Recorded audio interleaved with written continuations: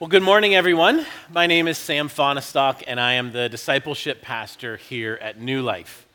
If this is your first time today, I'd like you to know that we've been praying and preparing for you, and we're very excited that you were able to join us in worship.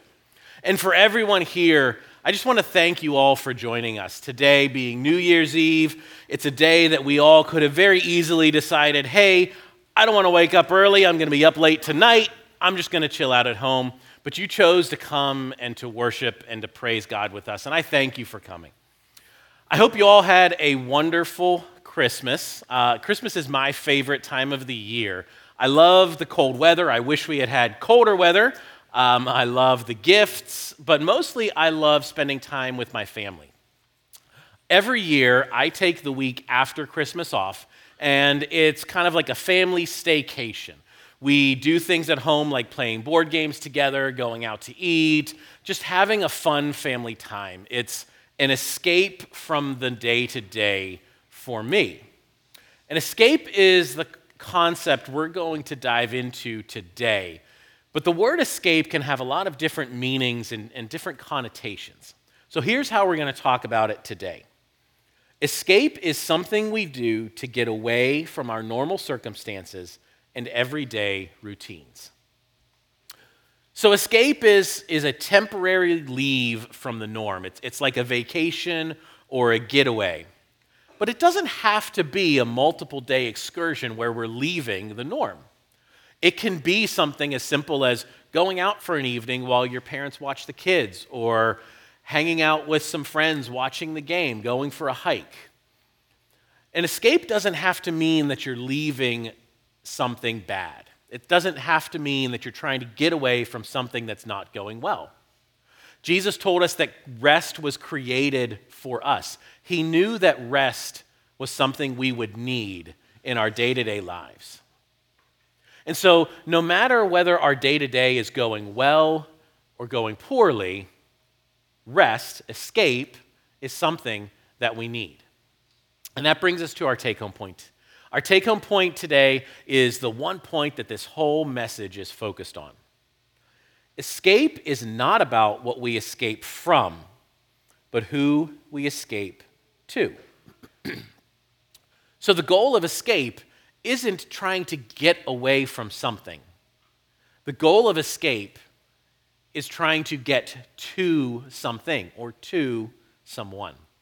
But before we dive into this a little deeper, let's pray. God, I thank you for this time you've given us this morning to come and to worship you, to praise you, God. God, I pray that today that your words will come through my mouth, God, and that everything that we talk about here today, God, is your will, your guidance.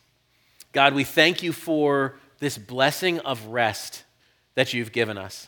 God, I pray that you'll teach us your desire for how we should rest, how we should escape, God.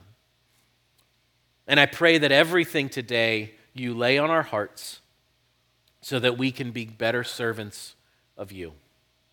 God, we thank you, we love you, and we praise you. And it's in your precious name that we pray. Amen. So my family doesn't take a lot of vacations. It's not something we've prioritized over the first 15 years of us being a family. But about 4 years ago, we were going through some difficult things at home. And so my wife, Brittany, and I decided that we needed a vacation. So in December, we booked all the accommodations, we planned out the travel, and in early January, we were off to Great Wolf Lodge. Now, if you know Brittany and I, you know that going on a family vacation with only a month's worth of planning is just not something that happens. It's got to be on our calendar for at least 3 to 4 months before we even consider it. Our idea of spontaneity is going out for a spontaneous family dinner next Saturday. This past week, we had our yearly planning meeting where we sit down and we discuss what we would like to do and our goals for the next year. So naturally, the week before last week, Brittany was planning our planning meeting. And so going on a vacation with only 1 month's plan is not something that happens for us. The reason it happened so quickly is because we were focused on what we were trying to escape. We were focused on escaping the difficult situation at home rather than being focused on what we needed to escape to. Now, we see a good example in Scripture of escaping to something in the life of Abram when we first meet him in the book of Genesis. The Lord had said to Abram, "Leave your native country, your relatives, and your father's family, and go to the land that I will show you. I will make you into a great nation. I will bless you and make you famous, and you will be a blessing to others. I will bless those who bless you and curse those who treat you with contempt. All the families on earth will be blessed through you." So Abram departed as the Lord had instructed, and Lot went with him. Abram was 75 years old when he left Haran. So God had called Abram to leave the city he was in named Haran.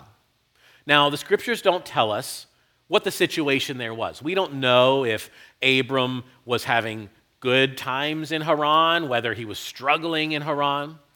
But what we do know is that God told him to leave without even telling him where he was going. And so at this point, Abram could have very easily focused on what he was leaving. He had built a home there. His family was living there. He had already moved once in his life to get to this city. So Abram very easily could have focused on what he was being asked to leave. And yet he chose to focus on who was calling him to leave. You see, Abram chose to focus on the promises that God was giving him, the promises that he would be blessed, the promise that through Abram, all families on earth would be blessed. Abram knew it wasn't about what he was leaving, but who was calling him to leave. Now, Abram's journey was a permanent one, but we can learn a lot from the lessons that we learn here and apply it to our temporary escapes. Now, I like questions. I think we can all learn a lot by asking questions, especially when we ask good questions. And so today, as we dive into this concept of escape, we've got 3 questions that we're going to ask and answer. The first question is, why do we want escape? Well, one reason that we want escape is that we all have an internal yearning to return to the Garden of Eden. Last week, Pastor Alex gave us a beautiful picture of what Eden was like before the fall. Adam and Eve, the first humans, lived with God in the Garden of Eden. They walked and talked with God. Heaven and earth overlapped in the garden, and people dwelled in the perfection of God's kingdom. In Eden was perfection. It was the ultimate fellowship of humans with God, the creator of the universe. But we humans chose to break that fellowship. Adam and Eve chose to go against God's will, and so we've been kicked out of the garden. But even today, we still have that yearning to return to that perfection and closeness that we had with God in Eden. John, in the book of Revelation, reminds us of that and gives us a picture of what is to come through Jesus Christ. Then I heard a loud voice from the throne. "Look, God's dwelling is with humanity, and he will live with them. They will be his peoples, and God himself will be with them and will be their God. He will wipe away every tear from their eyes. Death will be no more. Grief, crying, and pain will be no more, because the previous things have passed away." We long for that place of closeness where we have that ultimate fellowship with God. We long for that place where grief and crying are no more. And so we seek that through escape. We seek escape. We seek times where we can get away from the struggles and exhaustion of the world. But escape is not about what we are escaping from, but whom we are escaping to. And so we can never have that closeness or that peace that we had in the Garden of Eden without God. Without our escape being focused on God, we'll never even have a glimpse of that fellowship that we seek. And that brings us to our second question. What does escape from something look like? Well, when we're looking for escape, whether it's escape from a long week, a stressful work environment, a difficult family situation, or even just the day-to-day, we often have things that we go to. Sometimes it's a cup of coffee and a good book, or maybe it's watching the game with some friends, or even a hike through the woods. No matter what it is, we often have things that we go to, things that we enjoy, that we use as escape. And honestly, most of these things are not inherently bad. When we line them up with Scripture, as long as they're not against God's will, these things are just hobbies. God wants us to have hobbies. He wants us to have things to do that we enjoy. But the problem comes in when we use these hobbies as an escape from something. In most of those situations, our hobbies can become entanglements. And the difference between a hobby and an entanglement is our energy. You see, a hobby gives us energy. When we participate in our hobbies, we feel refreshed and energized. I love 3D printing. About 6 or 7 years ago, my wife got me my first 3D printer, and I haven't looked back since. I love finding new fun things to print. I love it when friends have projects for me to print for them. I love making sure it's configured properly, the model's right on the bed perfectly. In fact, this past week for Christmas, I got a couple new board games, and the first thing I did, instead of opening it up and reading the rules, is look for things to print for these board games. When I pull the print off the printer bed, I feel refreshed and energized. I feel renewed. But on the other side of that coin are entanglements. You see, when we use our hobbies to escape from something, they become an entanglement. And an entanglement is something that drains our energy. In the book, Don't Burn Out, Burn Bright, Jason Young puts it this way. Entanglements weave their way into our lives and eat away at the emotional energy we have to give to our work. That's where modern burnout comes from. Not from physical exhaustion taking out our bodies, but rather from emotional exhaustion. The way you recharge your emotional energy is through rest, but entanglements prevent us from resting. So those 3D printers I just mentioned, those can very quickly become an entanglement for me.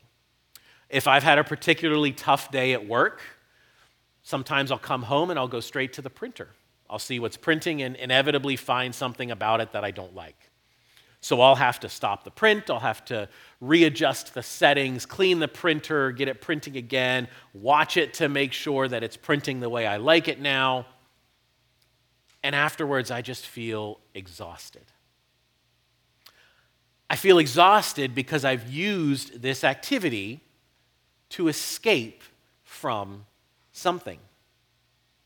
It's become an entanglement for me, and these entanglements often consume our minds. These entanglements cause us to neglect rest. They cause us to neglect responsibilities, even to neglect relationships. Our hobbies that charge up our energy can quickly become entanglements when we use them as an escape from something. And what makes this concept of escape so difficult is that escapism can often simulate rest. You remember the vacation I mentioned that we took to Great Wolf Lodge? We had a lot of fun. The kids had a blast playing in the water park. They had some other activities there that they enjoyed. We enjoyed going out as a family and finding new restaurants for dinner. But we came back exhausted. We came back exhausted because we had used that vacation to escape from the difficult situation at home rather than escaping to time with our family and time with God. Have you ever returned from a vacation feeling more exhausted than when you left? I mean, there's a reason the phrase, "I need a vacation from my vacation," exists. When we use our escape, our vacation, to escape from something, it drains our energy. Because it's not about what activity we use for escape. It's about the focus of our escape. Is it to get away from something or to get closer to God? So what are your hobbies that have become entanglements? Do you reach for your phone in every moment of downtime? Do you block out your friends and family who are there to enjoy the game with you and focus only on the game? Do you run to your 3D printer after work to mess with it, knowing that your kids are waiting to play with you? These entanglements, as they drain our energy, can also enslave us. Paul warns us about this in the book of 1 Corinthians. You say, "I am allowed to do anything, but not everything is good for you. And even though I am allowed to do anything, I must not become a slave to anything." So these activities, these hobbies that aren't inherently bad, when we use them to escape from something, they become our master. They enslave us. And so what's the solution? How do we have an escape that actually renews our energy? How do we have an escape that is focused on God? Well, that brings us to our final question for today of what does escaping to God look like? Well, first, let's look at God's definition of escape. In Exodus chapter 20, God has given Moses a set of commandments for the Israelites to follow. We often call these the 10 Commandments. And one of these commandments is on the day of rest, or Sabbath. "Remember the Sabbath day to keep it holy. You are to labor 6 days and do all your work, but the seventh day is a Sabbath to the Lord your God. You must not do any work, you, your son or daughter, your male or female servant, your livestock, or the resident alien who is within your city gates. For the Lord made the heavens and the earth, the sea, and everything in them in 6 days. Then he rested on the seventh day. Therefore, the Lord blessed the Sabbath day and declared it holy." Did you notice the phrases there? To the Lord your God and declared it holy. God made it very clear to us here that our Sabbath, our rest, is to be focused on Him. Now, the Hebrew word that starts that passage that we translate as remember is the word zachar. And that word, as it's used throughout the Old Testament, typically has a concrete demonstration of remembrance to it. For example, God uses it when he talks about remembering the Israelites in their captivity. And that concrete demonstration of remembrance is when God begins the process of their redemption. And so for us, as we remember our Sabbath, it's a concrete demonstration. It's a thinking about, it's a doing something about our rest. It's remembering and seeking God in our rest. But how do we do that? How do we have that active form of rest where we seek God? Well, first, rest, escape, requires discipline. Now, God had many reasons why he gave us a rest, why he commanded us to have a rest every week. I mean, our bodies are fallible. He knows that our bodies need rest, but not just our bodies. God knows that we need rest, and he knows that rest requires discipline, and discipline requires repetition. How do professional athletes build the discipline in their bodies to be able to perform at their peak every game? Through discipline, through repetition. One of the things I love to do every September is go to at least one of the Penguins training camp practices out in Cranberry. I love the fact that I get to be there close to the players, watching them and seeing them. I take my oldest son with me, and it's just a fun father-son time. But what always amazes me about this is watching them do the same thing over and over again.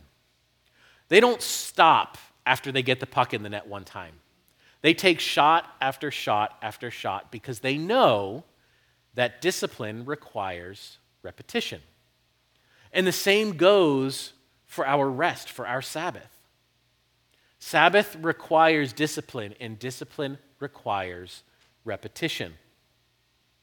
We don't stop resting because we've had one successful escape to God. We do it over and over again to build that discipline. Because discipline requires repetition, and discipline is active. We don't gain discipline by just thinking about it. Those players don't gain the discipline in their body by just thinking about shooting at the net.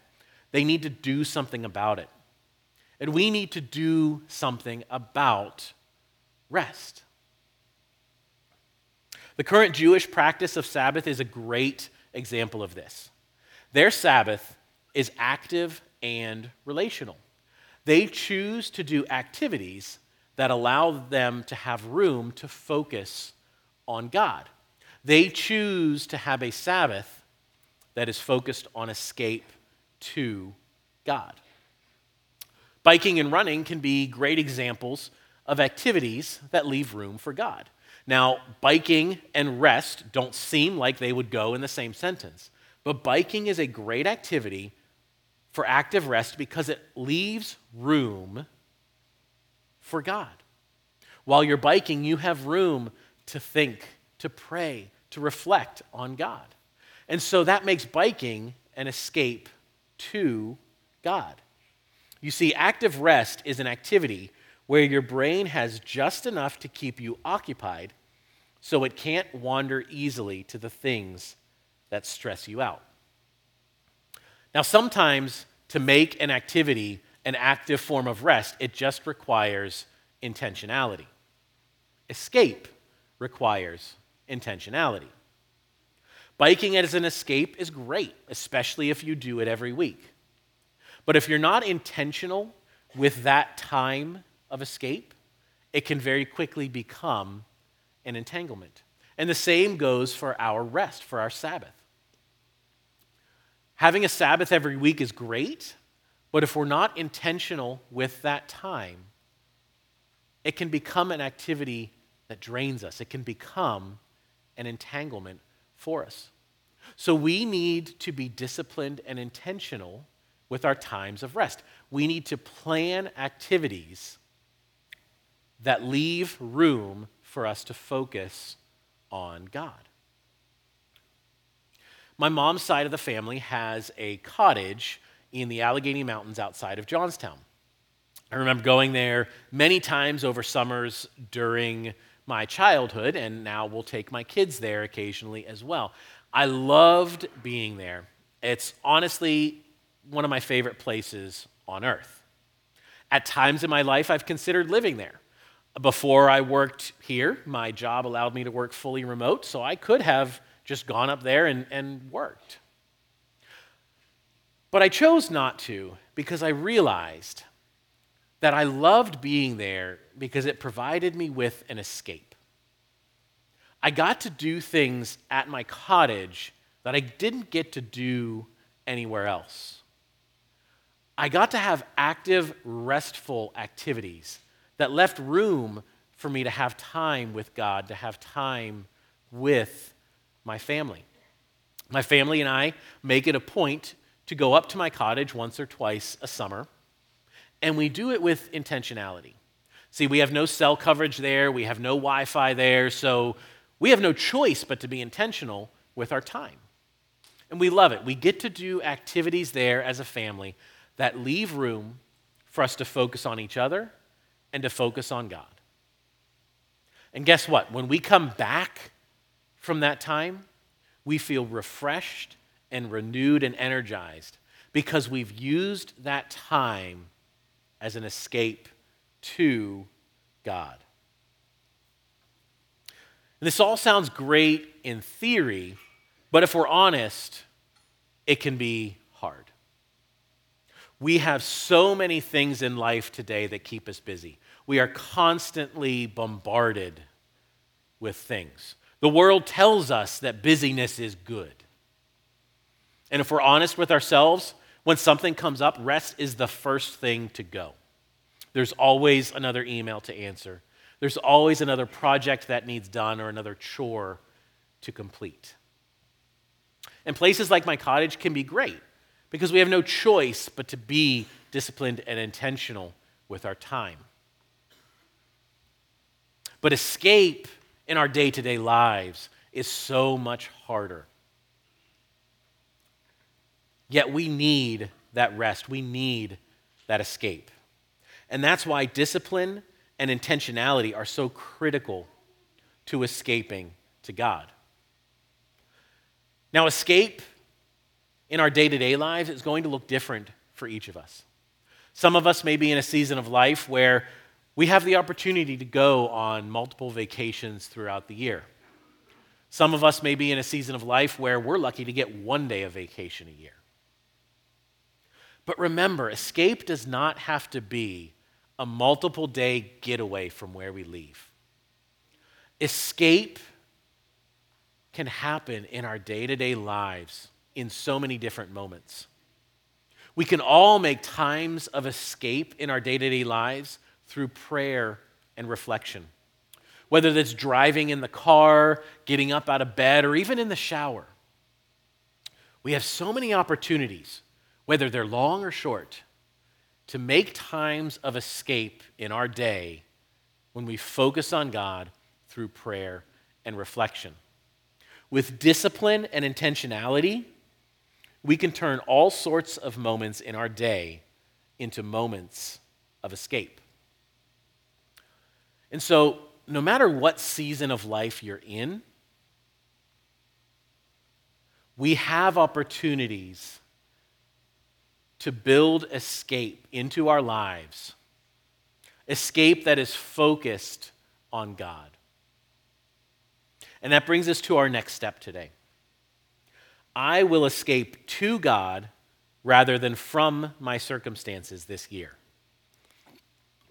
Yes, that says this year. I know typically our next steps are focused on something we can do in this upcoming week. But we're in a time right now where most of us are looking ahead to this new calendar year. Tomorrow becomes 2024. And so we're often looking at what we would like to happen next year. We're looking at planning or New Year's resolution.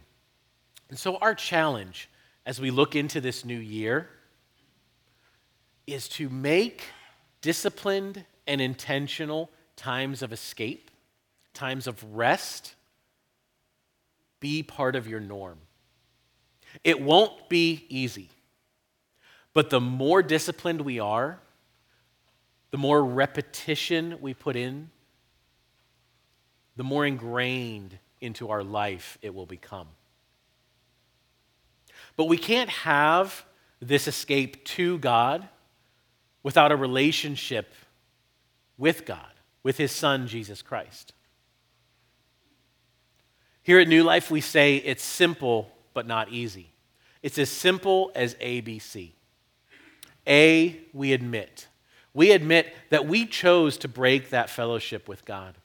We are sinners. We chose not to do all of the things that God has asked us to do. And we cannot save ourselves. B, we believe. We believe that Jesus is who He says He is. We believe that Jesus Christ chose to leave heaven. He chose to die on that cross and rise again to save us from our sins. And C, we confess. We confess that we want Jesus as our master, our owner, our Lord and Savior. And so here in a moment, I'm going to pray as if this is the first time that I've prayed that prayer. If you're here today and you long for that escape that energizes you, the escape that brings us back to that peace and perfection of Eden, pray these words with me, but it's not the words that are important. It's the heart.